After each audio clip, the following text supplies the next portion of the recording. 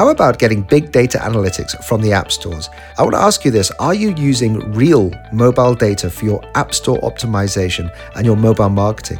Well, GummyCube can get you the right data, which will help increase your downloads. To go and find out more, go to www.gummicube.com. That's GUMMICUBE, gummicube.com. And thank you to GummyCube for sponsoring this episode. Apptentive are the experts in mobile customer experience and in-app communication. So to check out whether your app is loved and get more love for it, go to apptentive.com/appguy. That's apptentive.com/appguy.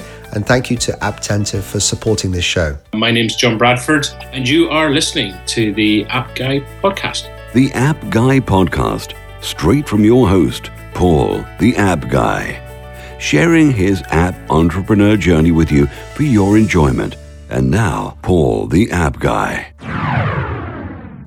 Welcome to another episode of the App Guy podcast. I'm your host. It's Paul Kemp. This show, I love this show. We get to speak to the most amazing people in tech from around the world.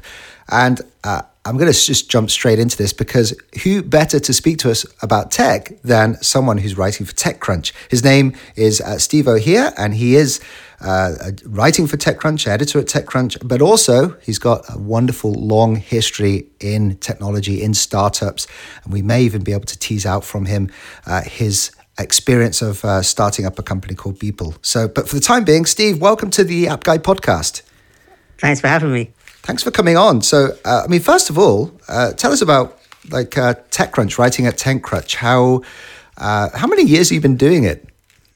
So I've been a technology journalist for ages, but I think I joined TechCrunch in 2009 and stayed for about almost 2 years. And then, as you mentioned, I did go off and do a startup, and then I came back about 3 years ago. Let's just jump straight into that startup, because a lot of people listening to this show are going through the same thing. They're either thinking about starting a startup or wanting to do their own thing. Now, you've had the good fortune of trying a startup, and you've also got the good fortune of being in technology for years and being an influential writer and totally tapped into the tech press. So it must have been a big hit for you when you went through your startup. Tell us about the story. Yeah, so I've been doing mainly covering European startups for TechCrunch for almost 2 years, and you get to talk to tons of entrepreneurs, particularly at the early stage, so before they get big and before they have their own PR people. And my background before journalism was a mixture of teaching, web development and stuff. So I've always considered myself to be a bit of a product type person, and I like the creative process. So you're talking to all these entrepreneurs, and and you're seeing them raise funding and launch really cool products, and you sort of think at some point, well, I started to think, do you know what, I'd love to be on the other side of the table. And then an opportunity came up where a very talented developer tech type person approached me to do some consultation, which I don't really do, but I offered to look at the product, and he was just gonna get some advice. And then I don't know, he kind of talked me into getting a bit more involved, and then it came to a point where he said, "Do you want to be a co-founder?" And that was really, really tempting. And after a lot of persuasion, I quit TechCrunch and co-founded, this startup with someone I met online. Right, Steve, I'd love to pick up on what you just said there about quitting, because a lot of people I know listening to this right now are thinking those same thoughts about quitting, but it is a massive risk in terms of that leap of faith. How did you overcome the feeling of just taking a big risk, and talk us through how you overcame it and actually did it? Yeah, sure. So I made it publicly. I made it seem like the decision was quite decisive, but it really wasn't. Because I kind of had the impression that, you in tech journalism, TechCrunch is pretty big. So I felt like I'd reached, the sort of Premier League of tech journalism.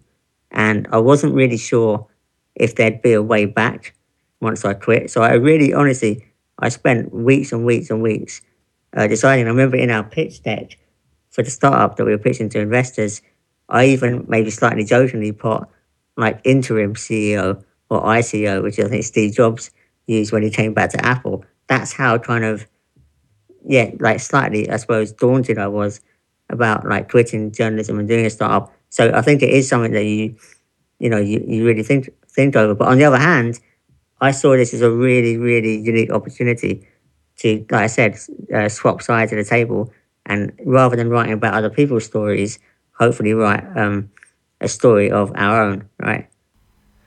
And how did you go about the initial stages then of raising money, getting good exposure about the idea? Talk us through the early part of your journey with Beeple. So we raised at the worst possible time because we literally didn't have any money left. Like the co-founder, the technical person, had already developed quite a lot of the technology on his own and was literally like unable to pay rent. So that's when we quite desperately went fundraising. We had a lead with a Prague-based VC called Trido Ventures, and so at the point when I quit TechCrunch was the point when we'd already started talking to Trido Ventures. So we knew there was a very good chance of closing a funding round with this particular VC firm. But again, as a journalist, I covered like funding rounds, time and time again. But I'm going to be honest, I didn't really fully appreciate the fundraising process, and particularly that when you get a VC who says yes, and maybe you're offered a term sheet, that's when the negotiations really start. And I remember the first like long phone call I had with the partner of the VC firm when we started to negotiate what was originally not a particularly favourable term sheet because we were so desperate. Like I said, we were raising it entirely the wrong time. You should always raise money when you least need it because then you have a stronger negotiating position. And I remember after this first phone call and seeing the first term sheet, I remember phoning up my dad and saying, I've just stared capitalism in the eyes and I think I blinked first. That is one I don't think we've had on the show anyone who's talked such in detail about that process. And so did you eventually win out? I'm guessing that the negotiations went okay and you did actually manage to raise some money? Yeah, no, we closed a round on paper, I think was nearly $400,000. European startups always announce it or try to, if their funding round isn't too high, they announce it in dollars. It always makes it look better. Right, okay. But the original term sheet wasn't brilliant. And I did, multiple negotiations, phone calls. I mean, really serious, like stalemate at one point. Managed to get the term sheet knocked into shape a bit more. And by the end, I think both me and the VC were sort of happy that we'd moved the right amount, if you know what I mean. So that, because this is the weirdest thing about fundraising, right? And I thought about this as a journalist since a lot. It's a complete conflict of interest because when you go into a fundraising negotiation, your job is to make the investor think you're a brilliant proposition, right? So, like, in a way, you're tempted to tell them what they want to hear. But the minute you sign the term sheet and then you do the shareholder agreement and the money lands in your bank, then they're in effect, they're your partner, right? So you're no longer wooing them. You're like meant to be totally on a level playing field again, and you have to literally level with them. And then the startup we did wasn't very successful, to say the least. So you're in a partnership where you did everything to make yourself look as attractive as possible, and then in effect you get married, and they see the warts and all, I guess. That's a beautiful way of putting it. And so, what happened then? Because ultimately you learned a lot of lessons, and the risk of you never getting back into tech was completely a fallacy because you did. Mm-hmm. What did you learn from the whole experience that you could help teach us? So I learned that I guess sort of several things. The biggest surprise was the startup failed, right? Ultimately, it was a consumer-facing product. It was a site where an app where anybody could ask a question and anybody could answer the question. So in some ways, it was a little bit like Quora, but with a difference because we had some smart tech that looked at the questions and that you'd already answered, looked at your LinkedIn, your Twitter, your Facebook, and essentially redirected the questions that people asked on the site to those that our technology decided who was best to answer. So it tried to match questions in a smart way to those who could answer them. So it had some cool tech. It got really, really positive reviews. Obviously, with a journalism background, I worked very hard, but managed to get us covered in every single tech publication, more or less, and even places like CNN. So it launched very, very publicly, but ultimately it obviously didn't solve a problem that resonated with enough users, and we ran out of money. So it failed in that respect. So I guess what I learned was really, really in a harsh way was that no matter how much publicity you get, how much hype you build, how strong your relationships are in the industry, if a product doesn't resonate with enough people, if the problem you're solving isn't one that enough people have, then you're probably not going to succeed. And also, I've been told many times, but in fact, loads of people told me at the time, it's probably harder to launch a consumer-facing startup, maybe in Europe, than it is in the Valley, because in the Valley there's more people that in effect more early adopters that will help to make your thing get a certain amount of pickup and spread a bit more virally, I guess. But that said, this was a few years ago, and the App Store and platforms that help your product move quicker. I mean, everything's getting quicker and quicker. But so that was one thing I learned, that PR is not a magic bullet by any means. And the other thing. Yeah, can I just pick you up on that? Sorry, Steve. Can I just pick you up on? It's just genius what you've just said. Seriously, because everyone listening to my show over a length of time knows that I repeat this time and time again. It's about solving a real world problem, and that's the thing I've learned from 378 episodes of this show. And you've just confirmed that it doesn't matter, because often people think it's publicity, but it is about building something awesome that is actually solving a problem. And I love that you've picked up on that huge theme that runs throughout my show. And the problem has to be big enough, because from a commercial point of view, you may solve a problem for 1,000 people. Maybe that problem is a massive problem for those 1,000 people, but that isn't probably going to be a business. Good. Okay, so you just added to it, which is solve a problem, but solve a problem that's going to affect enough people to create a business from. Mm-hmm. Definitely. So that was one lesson. And the other thing I learned was, I honestly thought that when I quit journalism, that my address book, my contact book, which wasn't bad back then, it's a lot better now, but it was pretty good, would probably become useless overnight. Because when you're a journalist, you're pitched stories, everybody wants your help. You can do a lot for other people, so they're very nice to you, right?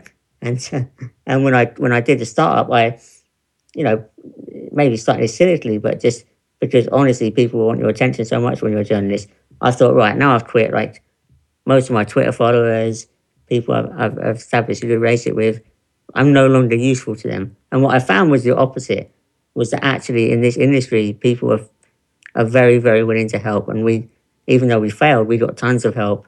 There were technical problems we couldn't solve, and I literally emailed contact and say, hey, I know you did a startup a few years ago that solved a similar problem. And people just, I don't know, it was really, really heartwarming, the amount of help I got on that journey.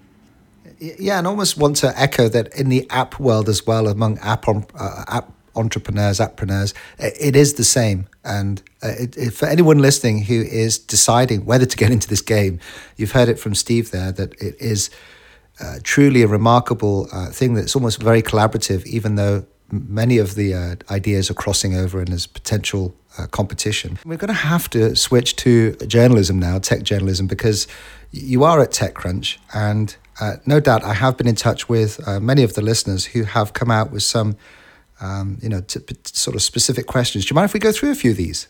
No, go for it. Cool. One of the listeners was wondering, like with sites like TechCrunch, how do you manage the relationships as a journalist with the large companies, with the really big VCs or the large companies that have fully staffed PR agencies, and how does that compare with the smaller indie app developers or the smaller startups?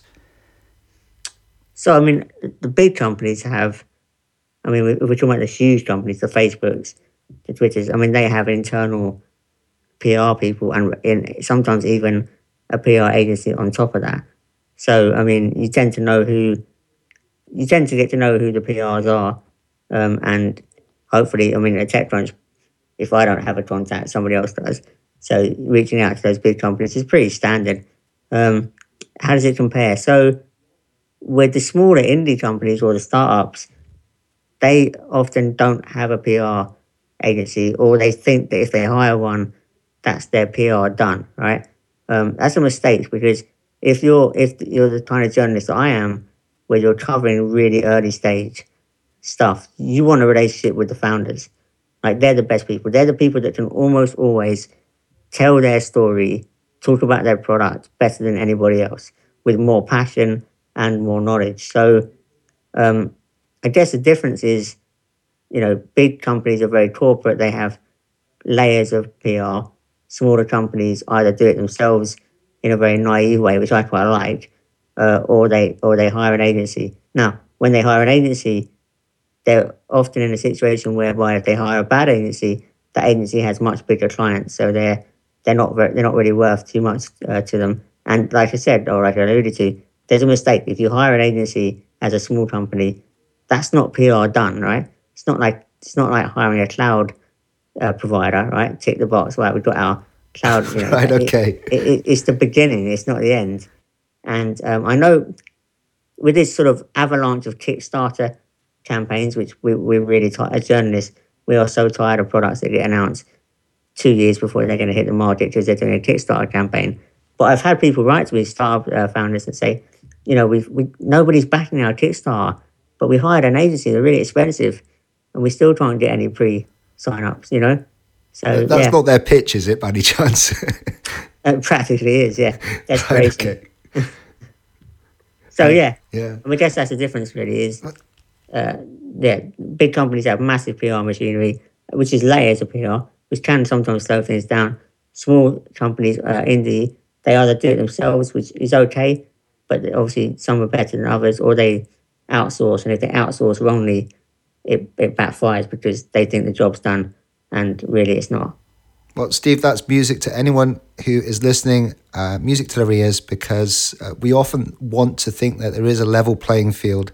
And as these big tech companies and big sites, grow up, the smaller indie entrepreneur, smaller startup founder can sometimes feel like it's a bit against them if they don't have the money. But it's nice to hear that, from your perspective, you're on top of this, and you want relationships with the founders. And yeah, I mean, I'll give you an example, right? The other thing I was going to say is, it gets back to what we were saying about solving a genuine problem or creating an awesome product that people like in enough numbers. I know there's an app called Dubsmash, which has blown up over the last year or so. And they didn't pitch me. I reached out to them because I was getting told by so many people, this app is blowing up, right? So I see. So you don't want to be left out in a way. You've got to identify the trends early and make sure that you're on top of them. So that's right. Yeah. Because I mean, as a tech blogger or tech journalist, whatever you want to call it these days, my job is I have several things I try and do, but one of the things that every tech journalist or influencer does is they're a filter, right? Their job is to filter out the crap and introduce to readers the good stuff. I mean, on a very basic level. So every now and again, there's a breakout hit like Dubsmash, where, if we weren't the first to break that out, we can't ignore it, right? You can't ignore an app that's doing that well. So again, it gets back to just build a product that's good, that solves a problem or resonates with enough people, and the PR, to a certain extent, will take care of itself. That is fantastic tips. So how about this one then? As an app entrepreneur, and I know you get this many a time, so answer it how you like. How do people catch your eye? Because you talked about wanting to look out for things that are really blowing up and speak to the founders, but how's the best way of making that initial contact with you and catching your eye on something? So if it's an app that hasn't yet launched, but it's say going to launch in maybe a couple of weeks' time, then it's literally just email me, tell me what the app does, why it's better or different to what already exists, and give me a kind of sense of the timeline of when it's launching. Because if it's too much in advance, I kind of go, okay, whatever, get back to me in a week before you're ready. And if it's like today or tomorrow, you have a chance of missing out. For me personally, because I'm usually pretty booked up on trying to launches. We have like breaking news. We have scoops that I'm trying to chase where I've been given some inside information. I'm hunting down contacts, trying to get a second source for it so we can run it. And then we get stuff that is pre-planned. So a funding announcement that's going to happen in a week's time, or an app launch. And those kind of what I call manufactured news, is stuff that I book into my schedule. So it's always good to give me a little bit of a heads up. I thought a week is kind of perfect, including a weekend. But it's basically just tell me what the app does, what the problem is that it solves, and why it's different, and hopefully better than what already exists. Because to be honest with you, most apps don't feel particularly original. And in a sense, that's a good thing, because if somebody else is trying to solve the same problem, then it sort of validates that problem maybe actually does exist for enough people. But I always need to know what the differentiation is. Why is it better? Why is the stuff out there not very good? And you see this time and time again, that many apps just simply take an existing problem that already has some solutions. But we all know this. What's out there just isn't good, right? And that something comes along that's much better. It's time to thank the episode's sponsors. GummyCube are dedicated to helping your mobile app find its audience. But why is mobile data key? Well, real mobile data improves App Store optimization and increases quality users. And this is why it matters. 63% of all apps are actually discovered by the App Store, and most search queries in mobile do not match the web. Targeting the right keywords can help increase your installs. Ranking for the right keywords is key to your success. And this is where GummyCube can help you out, because they offer an end-to-end solution for mobile marketing and App Store optimization. They offer apps. They're trusted by thousands of growth marketers and developers and will help you launch a campaign today. They've been trusted by people such as DigiFit, Real Networks, PopSugar, Tap for Fun, LastPass. The list goes on. So why not go and check them out at www.gummicube.com. That's www.gummicube.com. And thank you so much to GummyCube for continuing to support this show. So let me thank AppTentive. They will give you the ability to communicate very effectively with your users. They have a dashboard insight where you can see lots of different ways on how your customers are using your app, who they are, what they care about, and then you get a chance to talk to them. And AppTentive will encourage you through the dashboard to think about ways to communicate with them. It really makes your journey as an app entrepreneur way more effective by using AppTentive's dashboard. So to get a free mobile app consultation, go to apptentive.com/appguy. That is apptentive.com/appguy. It's free to sign up, and they will be able to give you a free mobile app consultation. Thank you so much to AppTentive for being so supportive. Now let's get back to the interview. Just moving on, like there's someone else wants to know, what do you feel about the tech press in general? Do you feel like there needs to be a push to promote more diverse role models and more sustainable businesses? Because there obviously is an element, as you said, of hype on the latest thing. But do you feel like there's enough exposure to those sustainable models of tech? And do you have a view on that? In terms of revenue models, you mean? Yeah, I think that the actual listener is asking about, you read everywhere about the 18-year-old who gets bought up by Yahoo and all the kind of success stories. But we don't get a good flavor, perhaps, of all the horror stories as well. Like, for example, I don't even know, how much it was reported about, like, your failure and stuff. Do you feel like we get enough? I feel like this is where the listener's going. Do you feel like we get enough exposure to those things that don't work as well? Or is there a complete focus on the things that are blowing up and successful already? Yeah, we don't. There isn't enough written about failure, or enough of the horror stories, or enough of the bad news, right? Because I wouldn't blame tech journalists. We work really hard to get our stories, to get our inside nuggets of information. But at the end of the day, everybody says they want the industry to be more open, but those that are really in the know are the least likely to spill the beans, right? And what happens is when an app or a startup fails, you don't get I don't get emailed 100 times a day by an app entrepreneur saying, Yeah. my app launched, but you know what? We got 100 downloads, so we run out of money, so we're going back to our day jobs, right? That doesn't happen. But I know if that is what the listeners get into, I totally agree. And I actually like writing about failure or near failure. I wrote a story about a startup that is doing really well now. I forget the name. But they took out a Wander loan. So they took out like a payday loan for wow. business.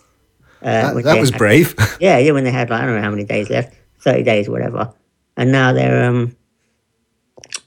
they're fully VC backed. I think the company is Marvel, which makes a prototyping app. I think that's a genius. I've been using Marvel for, what was it? I think I was told about it over a year ago, maybe 2 years ago. So that's amazing. I didn't realize that.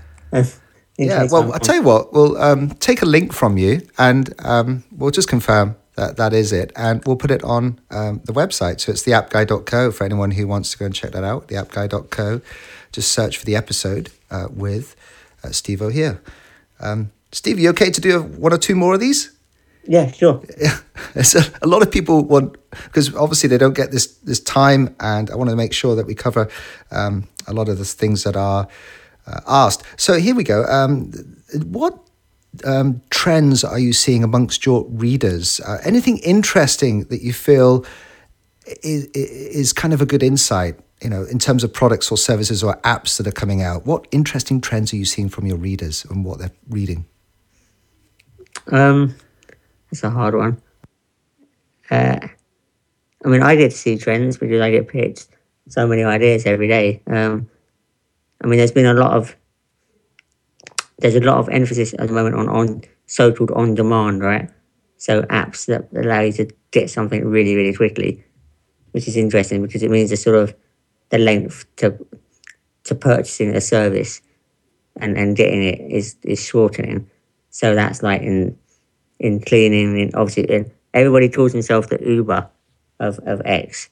So I don't know, that's one trend. That sort of short time, the time between thinking you want something and it arriving somehow is interesting. And the other thing that I still am astounded by is I get pitched a lot of startups that are essentially taking a legacy industry and still moving it online. Like, we're 2015 and there are still industries where people do things primarily with phone calls, fax machines, Excel spreadsheets. And a lot of startups I'm seeing are taking, in a sense, a business process and moving it, making it digital.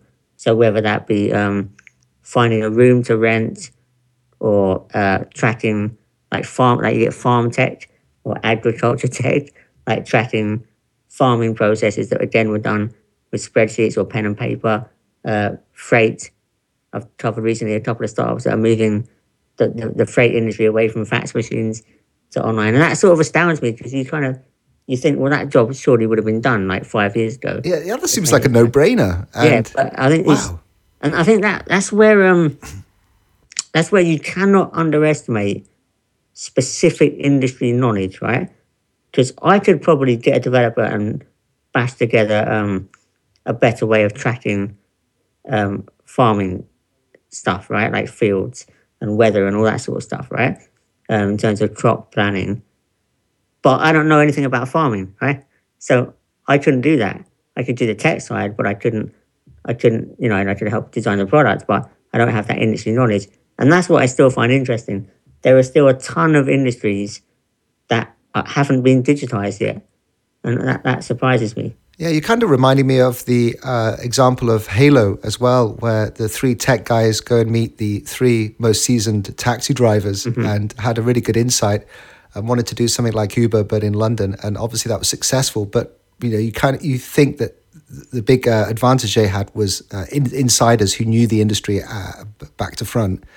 Yeah, it has to be. And yeah, the weirdest thing is that like as a tech journalist, especially at TechCrunch, because I'm so focused personally on European startups, is sometimes it's not tech journalism, it's business journalism. And my biggest learning curve often on some days is literally getting my head around a whole industry that has nothing to do with tech. It's just that tech is coming along and is, if you like, disrupting the existing way of doing things, which is really, it's a completely different way of looking at it. So it's not the tech that I have to understand. It's a whole industry and why a particular tech solution is going to change that industry, hopefully for the better, although not always. Steve, what is nice is that normally I have a section where we try and flesh out an idea for an app, but I think you've just given a lot of people listening to this a great idea, which is look around for industries that are in the the Stone Age in a way, and just try and bring them into the digital age. It just seems like an obvious, possible winning solution for potential problem solving. No, definitely. And those kind of startups, software as a service, have an inbuilt business model, which is people pay. Right? They pay every month to use that software because it makes that business process, orders of magnitude more efficient. Wonderful. There is only one more thing we need to do before we say goodbye, Steve, and that is this is a show about apps. You obviously are inundated, your inbox overflowing with apps coming to the market. How on earth can we get you to pick one or two? But would you be able to give us one or two app recommendations of apps you feel like we may not have come across before? Do you know what? That's really tough because I feel on the spot now. Okay, I'll tell you what. What's on your home screen? How about that? I'm really traditional. I mean, seriously, because I have to get stuff done. My home screen is, a ton of messaging apps. So, WhatsApp and all that, and literally all of them virtually. I rely on Skype every single day. And I still do tons and tons of email. So I'm kind of quite boring when it comes to apps. I still am a big fan of Foursquare or Swarm. I think a lot of tech journalists are like probably the only people that use Swarm because they like to check in and see where they've been. And it's that's kind of funny. But no, I tend to try out a lot of apps for a very short amount of time, which is really, in a sense, it's terrible. It's a demonstration of why the app market is so hard to break through because there are so many new apps and often of a very high standard. In fact, that's one thing I've seen over the last few years. The standard of app design is improved, markedly. Definitely.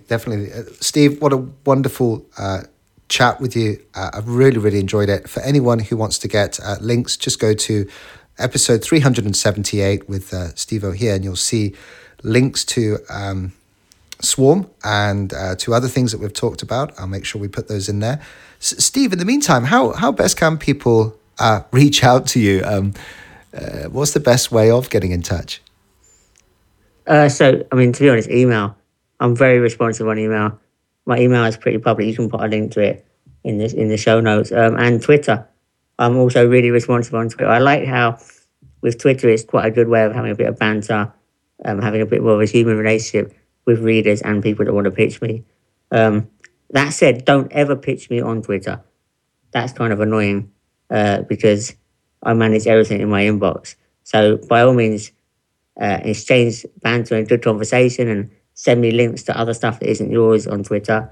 But if you want to do a serious pitch, email, keep it short, keep it sweet. Tell me why the product rocks, why it solves a problem, who it solves a problem for, and maybe why it's better or different from what else is out there. Simple. I do tend to reply to every email.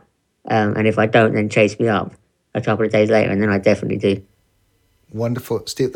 It's so wonderful to hear that because I've spoken to a lot of entrepreneurs who just get disenchanted with the reaching out and never getting any response. And to hear you say that is wonderful. So thanks so much. I guess the other thing I say is you're going to get a lot of no's, right? So don't take it on the chin if you get a no, and don't don't expect feedback. It sounds horrible, but don't always expect feedback. I get a lot of people lately, when I say no, they want to know why.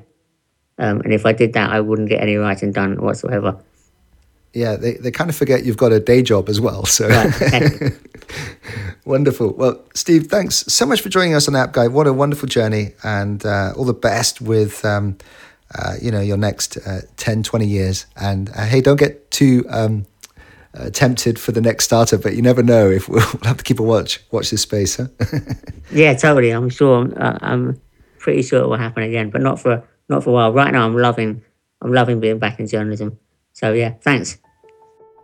So remember the sponsor, GummyCube. They are supporting the show, and they are changing the way that everyone uses data in mobile marketing with their revolutionary DataCube App Store intelligence software.